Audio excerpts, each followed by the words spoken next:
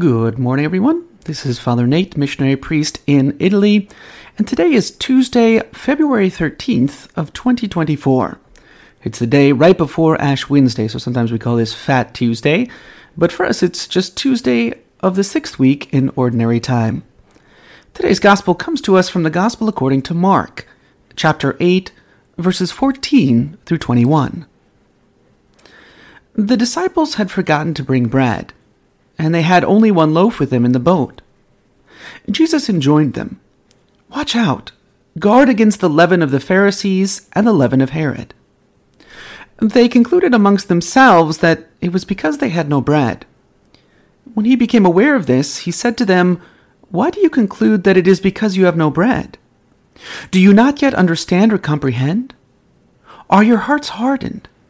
Do you have eyes and not see, ears and not hear? And do you not remember when I broke the 5 loaves for the 5,000, how many wicker baskets full of fragments you picked up?" They answered him, 12.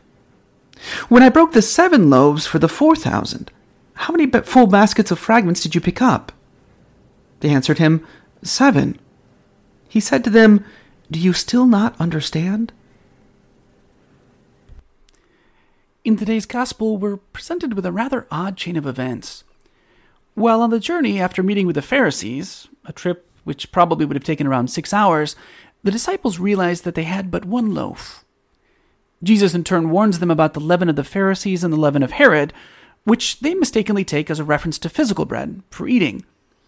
At which point, Christ unloads a series of 7 questions, of which only 2 the disciples give answers for. Now, in order to understand this better, we can consider 2 things.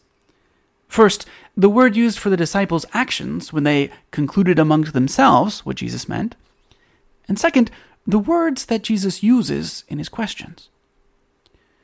First, we're struck by how the disciples reach a conclusion that really has nothing to do with what Jesus says.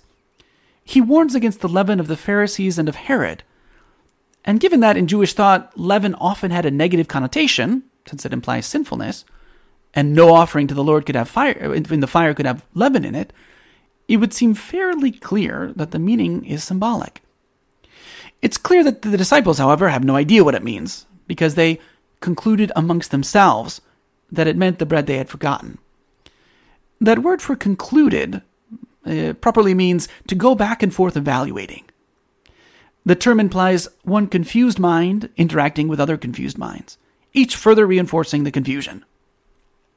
But the worst part of all is, they're sitting there being confused among themselves. The worst part is that rather than simply ask Jesus what he meant, they discuss it amongst themselves with Jesus right there. It would have made perfect sense if they had questions just to ask the one who said it, since he's right there. But they don't. It's no wonder then that Christ follows this up with a number of questions. It seems almost to show his hurt at the fact that they really haven't grasped anything at all. This leads us to our second point, the words Christ uses in his questions. There's at least 3 that particularly stand out. First, Christ twice asks the question, "Do you not understand?" That word understand, syneme, literally means to put the pieces together, to synthesize and reach a final understanding. Likewise, Christ twice asked them if they remember what he had done, if they recall his miracles. Thirdly, he asks if their hearts are hardened, literally unperceiving like stone. Nothing makes it in. Everything stays on the surface. Although we might find the response of the disciples to be rather ridiculous, we have to be careful because in our own lives, often we answer Christ in the same way. In the midst of challenges and difficulties, oftentimes we simply complain, or we refuse to accept sufferings as loving opportunities to grow closer to God. In this, we can do 3 things. First, we can try to understand as best we can that everything works for the good of those who love God. Now, that doesn't mean that we're going to understand God's will perfectly. Sometimes we might not understand it at all. But our job, as the saints say, is to love and to do his will, and not necessarily to understand it. More than anything, we know that God wants our salvation, so we can try to put the pieces together and know that everything, down to the smallest, most annoying part, is part of God's plan to bring me salvation. Secondly, we can remember the good things that God has given us in the past. In his letter, St. James tells us, all good giving and every perfect gift is from above, coming down from the Father of lights, with whom there is no alteration or shadow caused by change. God is the same yesterday, today, and forever.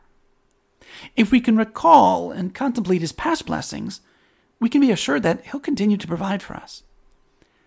Lastly, we can open our hearts to God in love, even in the midst of difficulties. Even when we don't understand, we can always turn not to ourselves, but to Christ, who wants us to draw closer to him. Through the intercession of Mary, the Mother of Faith, let's ask for the grace to trust in Jesus and to turn to him in all our needs, seeking to love his will, even if we don't understand it.